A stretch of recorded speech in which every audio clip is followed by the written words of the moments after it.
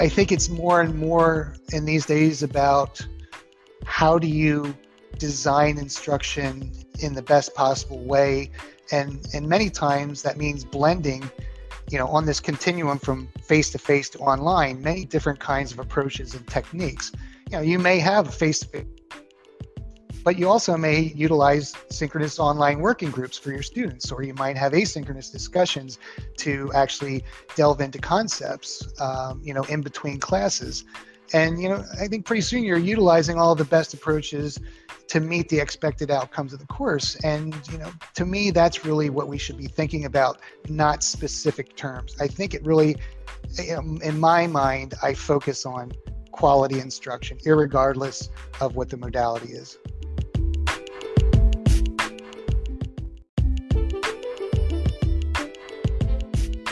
Hello, and welcome to Ingenious You, the podcast where we talk about higher education, innovative practice, and leading-edge thinking. Your host is Dr. Melissa Morris Olson. Higher education is undergoing a transformation which we have not seen in our lifetime. Prior to the pandemic, higher education was already experiencing disruption, which has only accelerated in this current moment. Nearly all colleges and universities are scrambling to redefine their futures, and for many, their very survival is now in question. In each episode of Ingenious You, we will talk with leading-edge thinkers whose expertise and experience are at the forefront of this transformation. Our guests will include college and university leaders, faculty, innovators, and other professionals who are experimenting with new approaches and ways of thinking about higher education. Be sure to hit subscribe to Ingenious You wherever you get your podcasts so you don't miss out on a single episode. And if you like what you hear, you can rate and review this podcast and share this with your friends and colleagues so they can join the conversation too.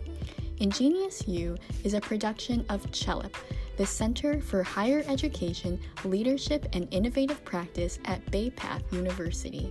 To learn more about CHELIP, visit our website at baypath.edu/CHELIP.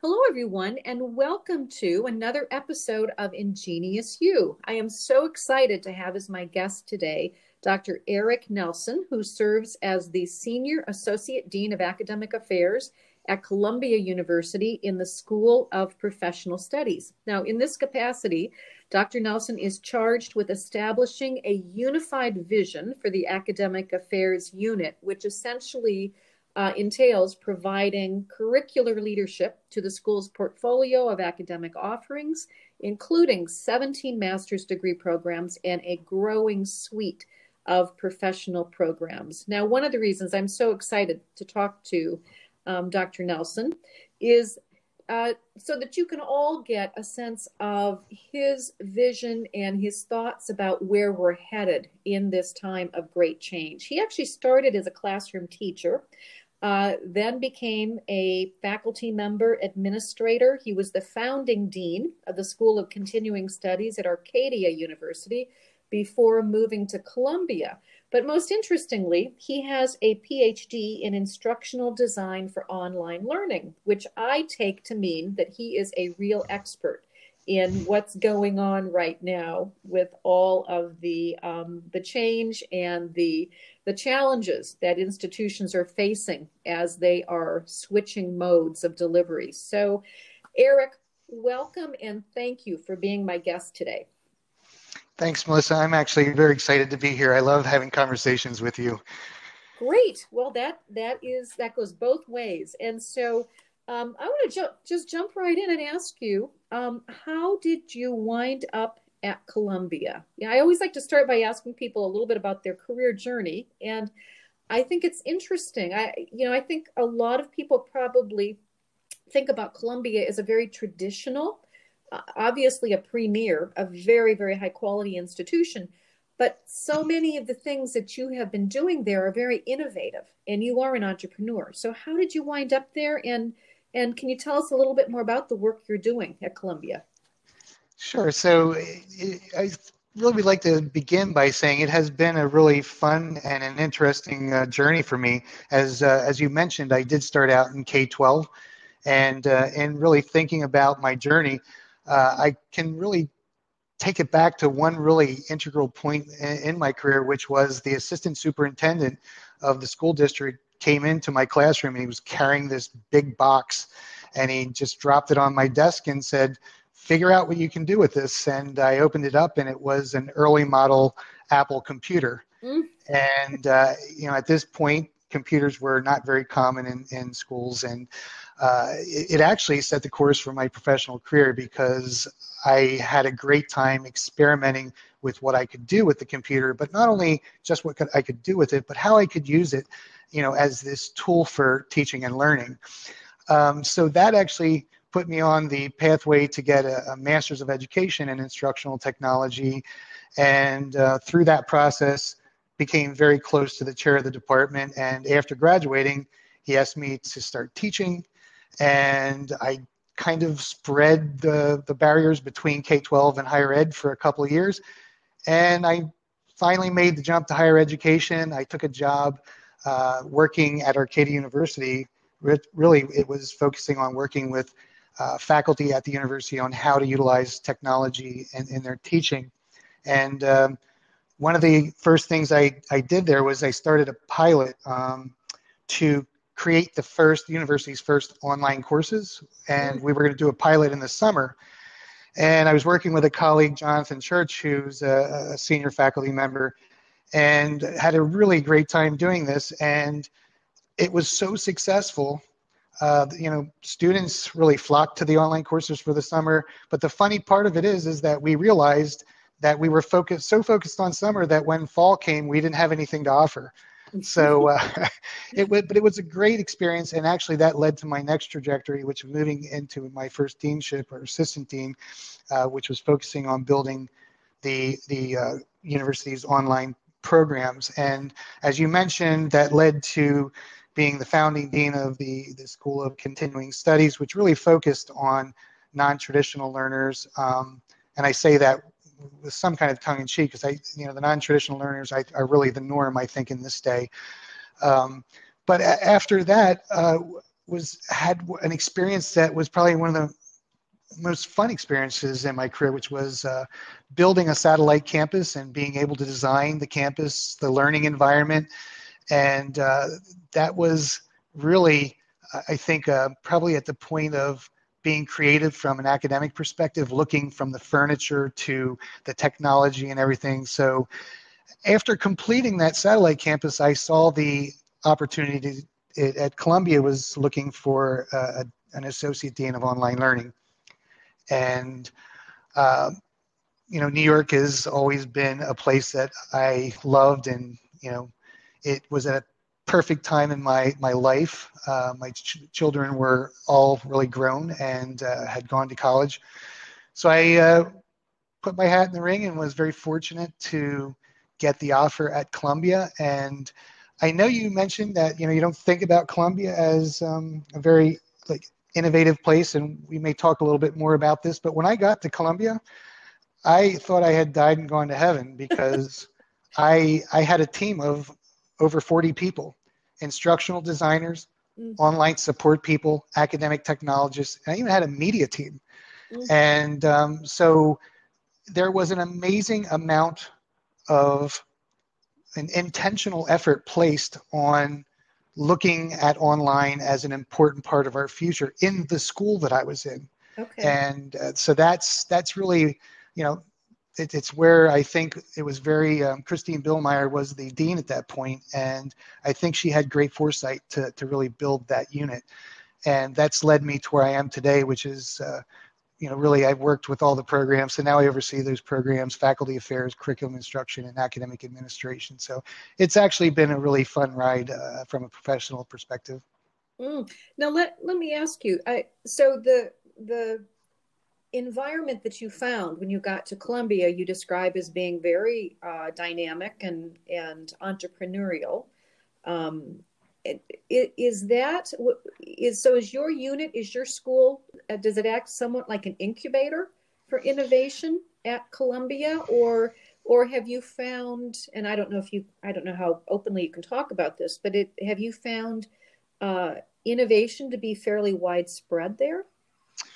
Well, I think you can look at it in a couple ways. And from a research perspective, Columbia is incredibly innovative. I mean, there's amazing research that takes place here on a daily basis. And, only recently due to COVID, it was suspended for the first time that I think ever. Luckily, the researchers are back to their work now. But I think from a pedagogical standpoint, from a standpoint of teaching, the innovation at the university, not so aggressive in this area. I mean, look, being face-to-face in New York City on Columbia's beautiful campus, that's what the students here have desired to do, and they've done that forever.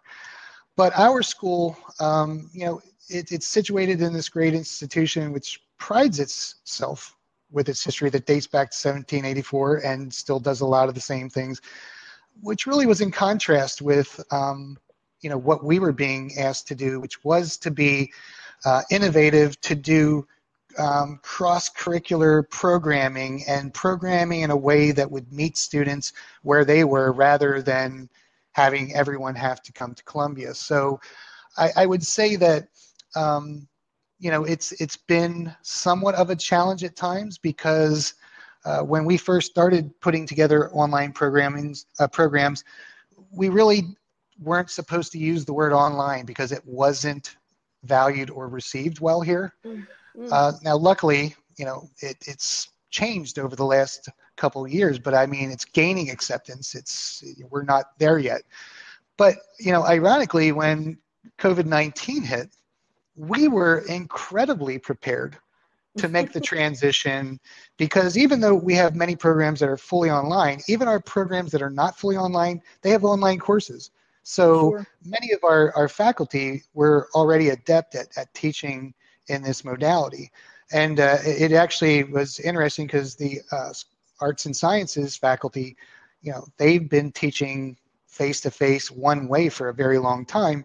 And we actually were called in to help train several hundred of them. We provided them support throughout the summer, the spring and summer terms.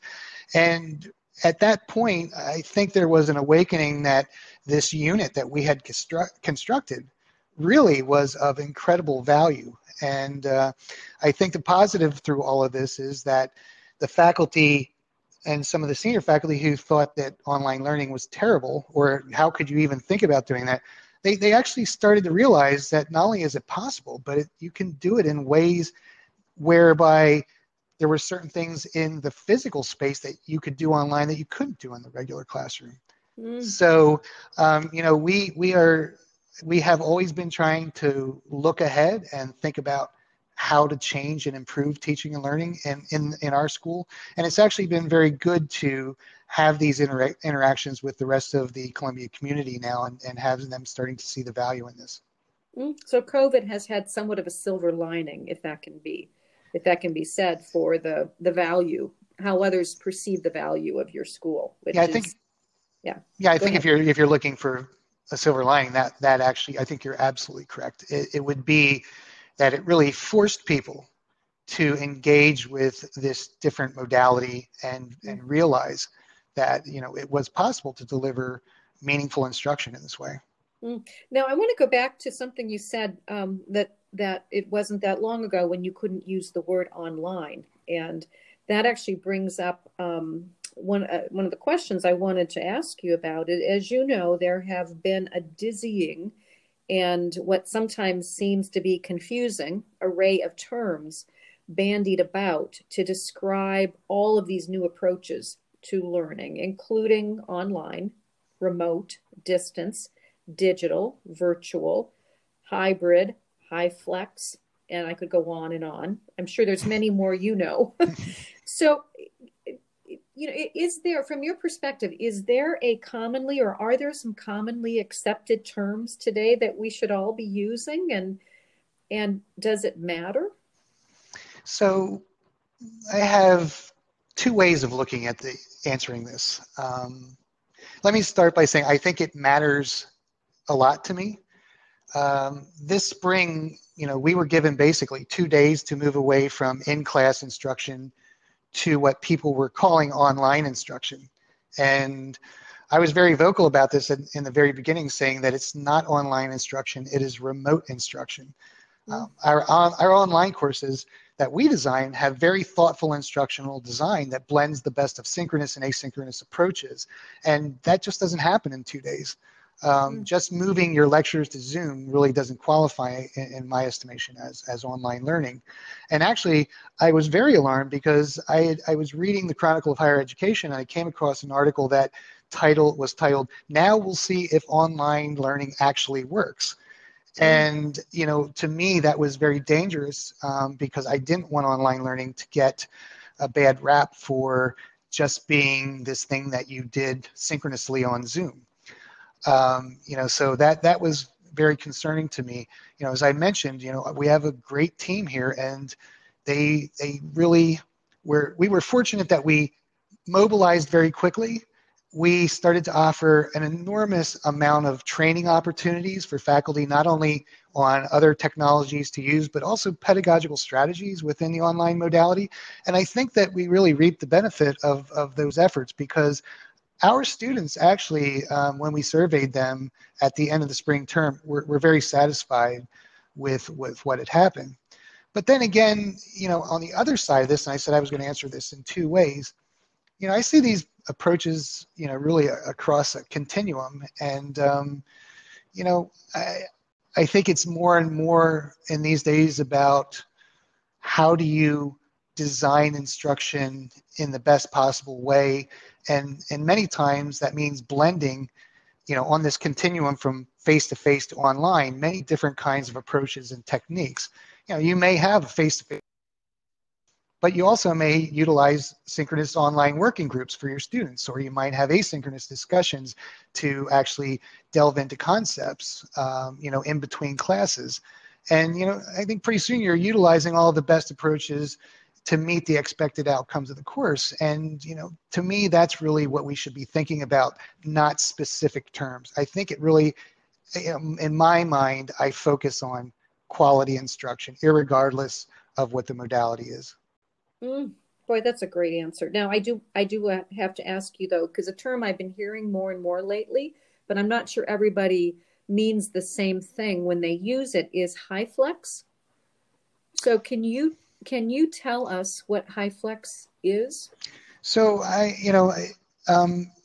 you're absolutely correct with this, and I think it's important to really distinguish, even with our registrar system, they actually had what we call HyFlex listed as hybrid, and I tried to get them to change it because in my mind hybrid is a totally different thing than HyFlex.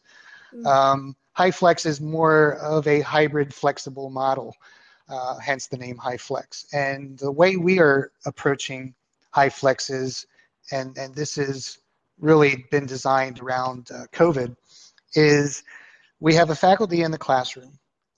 We have identified the number of socially distanced acceptable students that can actually attend in a classroom. So we have, in some cases, 9 or 10 students that will be in class. The rest of the class will join via Zoom. So what we're doing is actually, we've purchased high quality 4K cameras. They are connected to the computer for Zoom. And we're hiring what we call video assistants who will be able to follow the faculty member if he's writing or doing an equation on the board. We'll be able to zoom in. So it's a little bit, it's an upgraded, version of what some people do with webcams. And what we had to do is that, we believe that learning is social.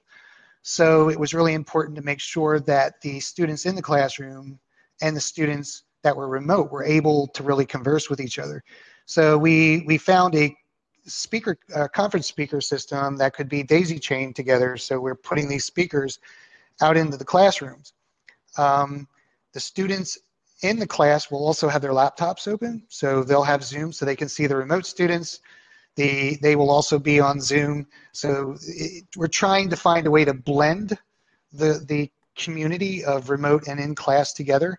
Another example is with when we want to do breakout sessions.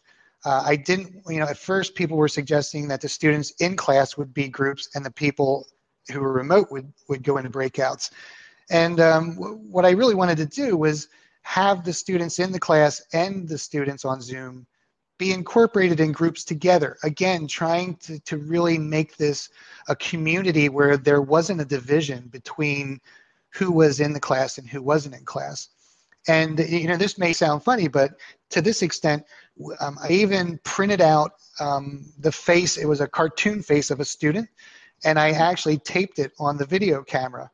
And I did this because the faculty member has to remember that there's students in that camera. So, and we got some feedback. If they weren't looking into the camera at all, it made the students who were on Zoom feel disconnected. So with that face there, it reminds them that students are there so that they can look at the students in the classroom and look into the camera, and they have a sense of being, included in what's going on. So this is, I probably, what I should rename it is not high flex, but high complexity. Yeah, that's what I'm thinking as I'm listening to you. How in the world you are managing this in addition to all of the other different modes that you're managing? Well, we surveyed our students, and 50% of them really wanted to have some kind of in-class experience, and that's a high number. So we're doing everything that we can. We're going to be recording the classes. So our mantra has been, if you can't come to Columbia, we're going to bring Columbia to you in any way possible. Boy, that's terrific. Now, I want to go back to something else that you said, talking about what you read in the Chronicle. And as we all know, there was a quick pivot this spring by just about every institution in this country to online learning. And I know, like me, you have heard from many faculty and students alike who have admitted that the learning experience left a little bit to be desired. Now with schools expanding online, and you and I were talking before we went live today about this seems to be the week where all the dominoes are falling, that so many of the schools that previously said they were going to be on ground are now saying they're going to start the fall fully online. So I'm imagining students may have higher expectations now this fall than they did. I think students really gave us a pass in the spring for the most part, but I don't think that's going to be the case going forward. So you have a PhD in instructional design for online learning. So what that means to me is that you know something about what good online learning should look like. And you've talked a little bit about that, but I want to ask you to drill a little bit deeper and describe what students should expect to find if they're enrolled in an online course this fall, or if I were to peek into one of your classes that you have helped to design, or you and your staff have helped to design, what would it look like? What are some of the best practices that everyone should have on their radar, do you think? So I'd like to start this first because I think it's the building block of what you're asking for. And really, good online learning experiences start with a comprehensive instructional design effort. It comes back to the foundation of really what are we trying to do for our students. And I just wanted to mention a little bit about how we go about that, which is we actually start with a design team. So when a program wants to create a course, the faculty member, the instructional designer, the media person, the educational technologist, an online support person, they all sit down around a table. And really what we do is we want to listen to the faculty member. We ask the faculty member to tell the story of their course. And as the faculty member talks about how they are going to teach the course, each one of these people looks at it from their lens and what they can bring to the table to make this rich, robust, engaging experience for our students. They have a conversation after the faculty member talks about how they're going to teach. They all pitch their ideas on what they see as things that they think would be beneficial for the student, and we create what's called a design brief. And a design brief is basically a blueprint for building the course. And the syllabus is created at this point, and we create what's called a course of record. Now, at the beginning of each semester, that course is copied into the next semester. And we do this in a purposeful way because we want to ensure the integrity of the assessments between the learning objectives, the assignments, and the outcomes in the class. But what we do is that we provide the faculty the ability to personalize their course. And by that I mean, they have access to Panopto. So they may log in the first week and say, welcome students, I'm going to give you an introduction to what we're going to be struggling with this week as far as the content, and talk to the students. And when you're talking about faculty not being in the physical presence with the students, I think this is incredibly important, that they get a sense of the faculty, what's important to them, their personality. They also get to then build in, a blend of asynchronous and synchronous approaches. As I mentioned before, I believe that it's really important to have this toolbox and just pull from the tools that are there for the right meaning. It's not about the technology. So the students, I'm a very big believer in like a flipped classroom approach, especially being a professional school. I think that the more we can put content delivery offline, so that the students can actually grapple with that on their own, have discussions in asynchronous discussion forums before coming to the synchronous session, which allows us then to focus on the really important thing, especially in a master's program. It's not about content acquisition, it's about application. And for us, that's really important. So the ability to have the synchronous session become a place where the faculty member can present ill-structured, complex, messy problems to a group of students, have them go into breakout rooms. In the breakout rooms, they all discuss and try to come to some kind of a solution or some kind of a presentation. And when they come back into that main room again in Zoom, what I find to be really important is they have to present their solutions to these problems. And what it really does is it shows that there are many different ways to look at problems, many different solutions, and almost invariably many of them are really viable solutions to a problem, but they're different ways to look at it. And in my mind, doing things in this way allows for our students to not only learn the content and grapple with it, but really it really prepares them to be professionals, because that's exactly what they do when they go out into the real world. So I think in our courses, you would see, again, that the focus is on the instructional design. I like to say that for someone who loves technology, I'll be the first one to tell you it's not about the technology. It is about instruction, and the technology needs to be a partner in the learning process, not the center of the learning process. If we learned anything from the rapid deep dive into online learning that happened this spring at our college campuses around the world, it is this: high quality, effective remote learning requires a lot more than just the technology. If you want to create rich and robust remote learning experiences, it starts with understanding how people learn and how to design learning environments and how best to use technological innovation to bring about these kinds of experiences. Institutions of all types and sizes are now looking for digital learning professionals who know how to use learning and curricular design principles, technological tools and innovation, and analytics to create robust and rich learning experiences for their students. This is the future of learning, and the future is now. The Bay Path University newly launched Master of Science in Learning Design and Technology was created for just this purpose. The degree prepares professionals for what Inside Higher Ed recently called Higher Ed's hottest career field. In addition to learning about all of the breakthroughs in this new teaching and learning field, you will also gain hands-on experience designing innovative learning projects for real-time college classes and faculty. Upon graduation, you'll be highly marketable and ready to join this exciting new career field. The program is entirely online and can be completed in less than 2 years. For more information, visit the Bay Path University website at baypath.edu/LDT. Applications are now being accepted for the October start. If you want to design the future of learning, take the next step. Visit our website today, baypath.edu/LDT.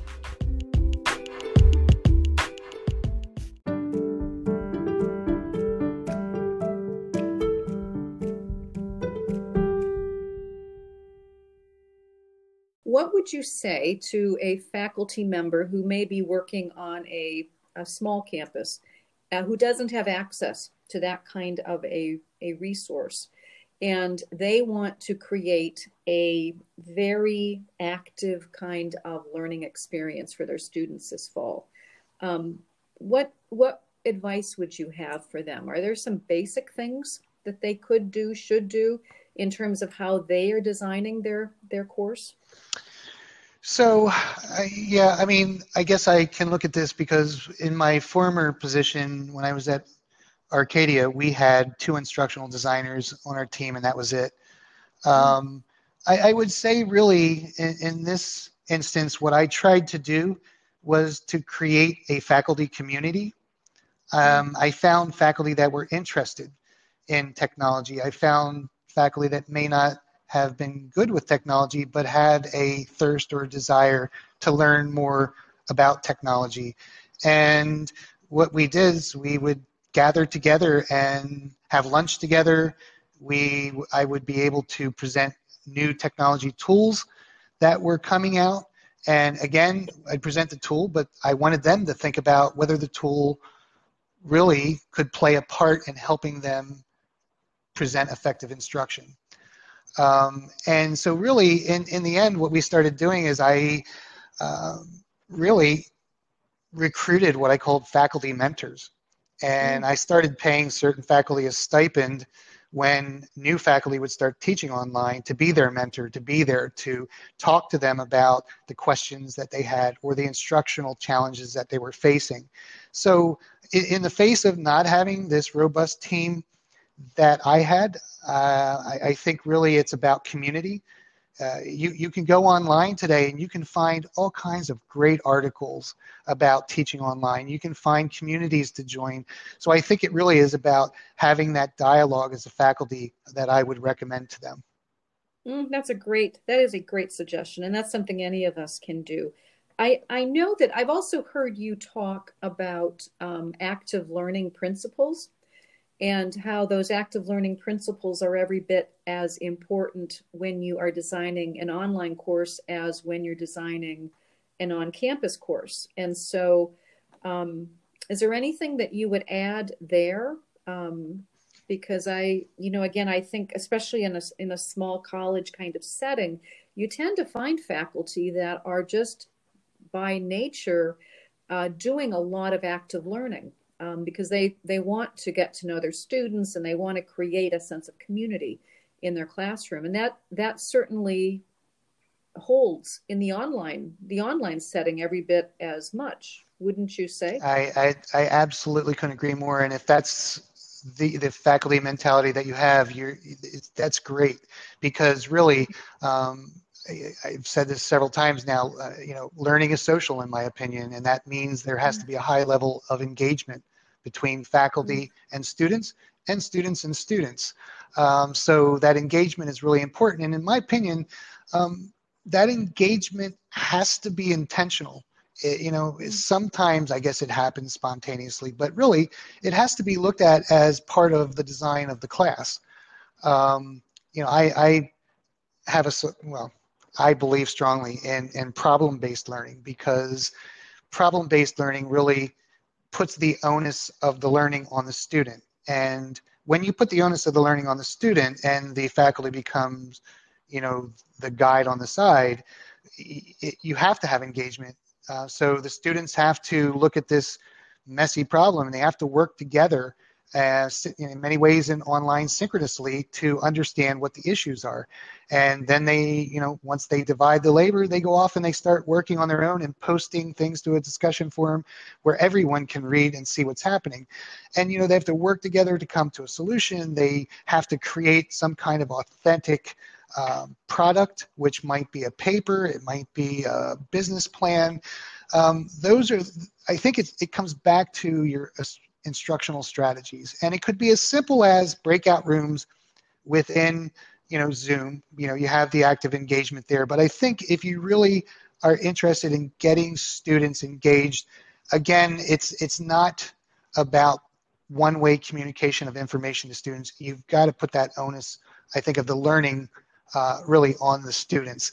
One thing that I will say is I'm pursuing right now, and I'm excited about it. It's called a Miro board, and the Miro board it's a collect. How do you spell that? Miro? Miro. Oh, Miro. Okay. And yeah, it's a collaborative online whiteboard platform, and it's designed for remote and distributed teams. Excuse me. Boo. And actually, it's Friday. It's Friday afternoon, Eric. It is Friday. But this really, I really am very, very interested in design thinking. I love it because design thinking, really forces students to think very in an empathetic way about the end user and problems and so forth. And Miro provides this collaborative space where, I don't know if you've done design thinking activities, but they use a lot of sticky notes. And yes, right. So they have sticky notes, and everyone can come into this online space and start doing the same kind of brainstorming, iteration, and they can drop web links into it. And it's a very, very dynamic way of engaging students when they're not even in the same place. So collaborative tools, I think, really are things that I would focus on because they allow for a really rich interaction between students, even when they're not in the physical space together. Now, is a Miro board similar to a Jam? Are you familiar with the Jam board? Yeah, I'm familiar with the Jam board, except that I believe the Jam boards, you need to have a physical device, correct? Yes. Yeah, correct. so the Jam boards, you have a physical device. This is simply just, you can go in your laptop and you have this collaborative web space. Yeah, boy, I'll have to look into that. That sounds very, like it could be very useful. Great, it's a great tool. For a class I'm going to be teaching in the fall. So now you actually bring up another question that I had, because you're working in a space that is undergoing so much change. It seems like every week, if not, more, I'm getting something in email about a new tool or a new approach, or, in terms of the use of technology. So you've mentioned one tool that you're excited about. Are there some other emerging tools or technologies that you've gotten excited about, or that you see some real application value in? So my job has changed a lot. In a different life, this is what I spent a lot of time, which was looking at educational technology. And fortunately, I have teams that do that now for me. So I actually miss that a lot, because I think that looking at the new tools really inspires us to think creatively about how we can be teaching and learning. But one thing, that we are doing, and I'm actually amazed that we're doing this in the scope of everything that's happening within the pandemic and all the challenges that we're facing, is that we started, we run a high school program, and it's moving the high school program online. We were concerned about trying to differentiate ourselves, or how are we going to make this a rich and exciting experience. So we've been piloting with an engineer from our digital storytelling lab here at Columbia, and what we're doing is creating an augmented reality app for those students. We're working with a physics course, and the faculty member that's teaching this physics course is working with the engineer to create this augmented reality app. And in the app, the students are able to choose an avatar, and this avatar acts as a guide as their guide to exploring the concepts that they're being presented in the physics classroom. And it's really, what I like about this here is that the students are required, it's very experiential, they've got to experiment. And as they experiment in manipulating objects, they're actually figuring out the answers to these really complex problems on their own. And another really neat part about this is if they're struggling, the avatar then becomes the guide, the mentor, and gives them some suggestions or clues and helps, bring them through the process. And I guess what I like about this is that it kind of individualizes the instruction, because a student who may be grasping the concepts more quickly gets to advance at a faster rate, and the other students who need assistance get into this iterative loop where they're presented concepts and given feedback until they grasp the concept, and then they're able to move forward. So I really wouldn't say necessarily that it's a tool, except it's a tool because it's an app that we're creating. But I think this is a kind of an exciting new thing that I'd like to explore more for our students. Wow, I'm listening to you thinking I might even like physics if I were thinking it that way. How interesting and engaging for the students. And, another part here that you're talking about is the personalization of the learning experience to where each student is at using this tool, using augmented reality. Correct. Which, yeah. So I have to ask you then, is this the future of the higher ed learning experience? And, if not, what is the future? What are you seeing as the future? Wow, future of higher ed learning experience. This is so many things to think about with respect to this question. I mean, when we look at higher ed right now, a lot of debates about the value of a degree. There's obviously concerns about the cost of an education. I mean, the cost just continues to escalate. So, but even so, even with the escalating costs, I still think that education is the best investment that you can make. Sometimes drastic situations, whether it's a war, in our case, it's a pandemic, often force the status quo to change. I don't think that higher education will be the same when we get out of this pandemic. I know personally that this pandemic has forced many of our faculty to reevaluate the value of online learning and now understand that it can be done and done in a very effective manner. So I'm hoping that we can move forward from that debate and accept this, as online is a valuable approach to learning. I can only think that as technology continues to improve, and it does improve at lightning speed, I think that we're going to find a blend of faculty-delivered instruction that may be also blended with adaptive learning technologies, bringing the best of both worlds to the classroom. I still believe learning is social. I do believe that in-person dialogue and discussions about applications of concepts are really important. But for anyone who's stood in front of a classroom, you have 20 to 30 unique individuals sitting there who are all at various places as far as their understandings and their schemas or understandings of the concepts. So I think that the ability to blend that with the adaptive learning technologies as technologies improve, for students to be able to pursue concepts at their own place in learning, as long as we don't lose that humanistic value of working together and collaborating and having conversations.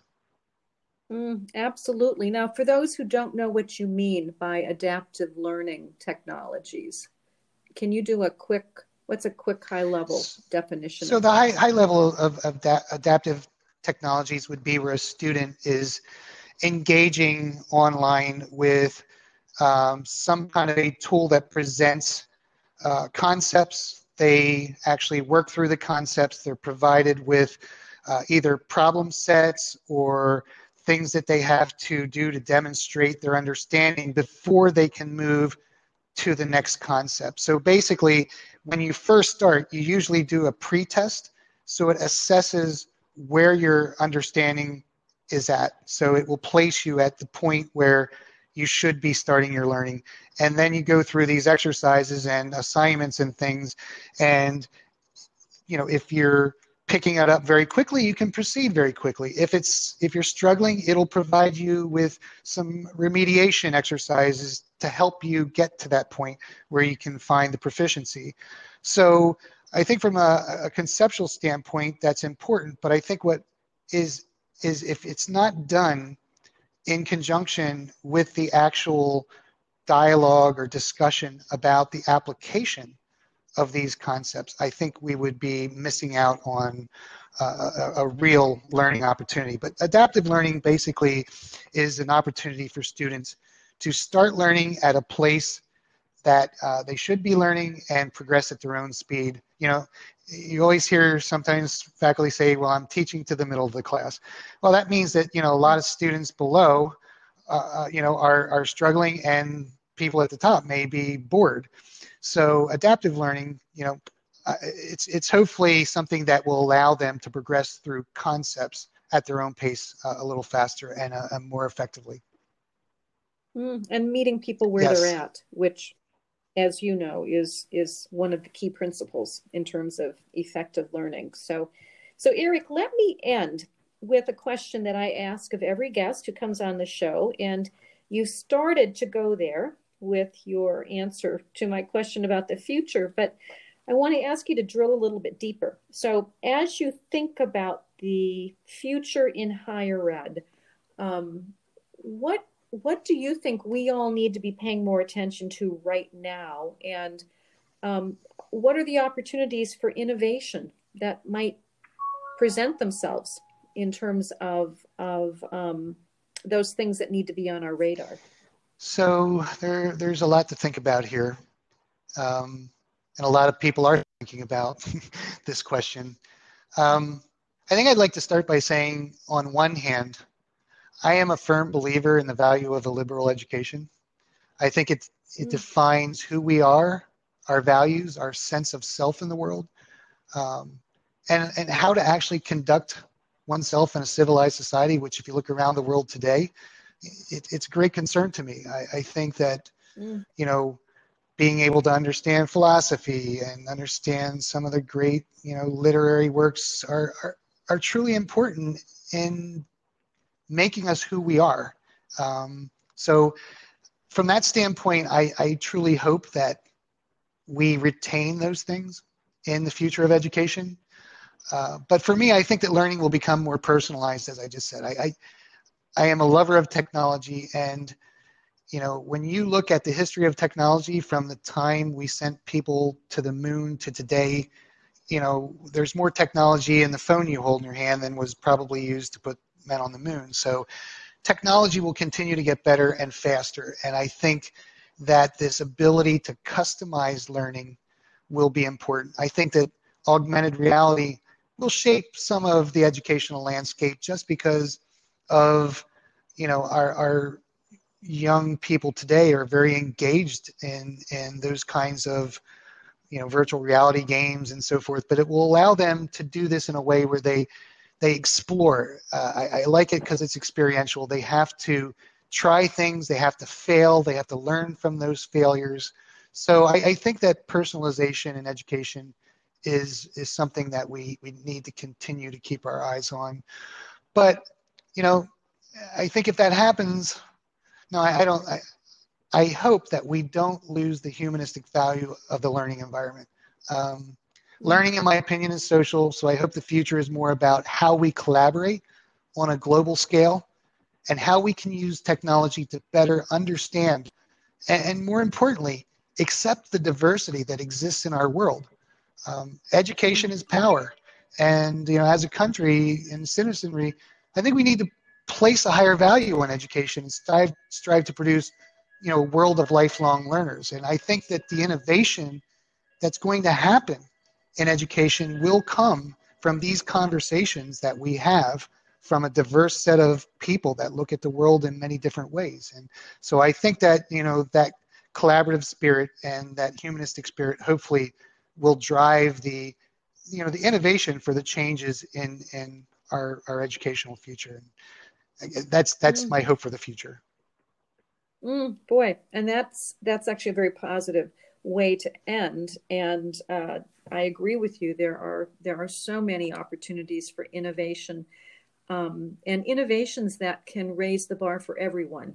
And I think that's what you're saying as well. That to whatever extent we can broaden the access using technology and using these tools. It's about mining the power of the collective whole. Yeah. Oh, that's good. Yeah, absolutely. So, Eric, that is a great note to end on this Friday afternoon. I am so grateful for your time and your expertise. I know that you are in the midst of a crazy time on your campus. This week, your president made the decision, right, to go fully online? Absolutely. So our undergraduates will be going fully online. Our professional schools, though, will be continuing to move forward. The issue really existed because of the residence halls, and right.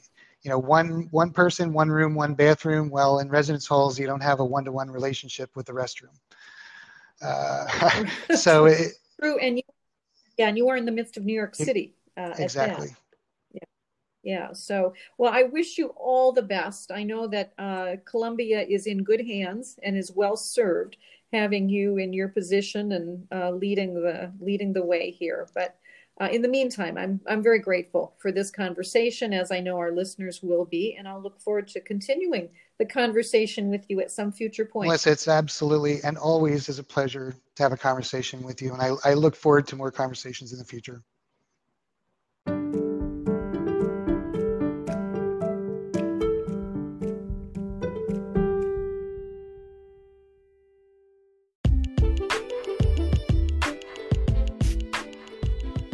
I'm Melissa Moore-Solson, and you've been listening to Ingenious You.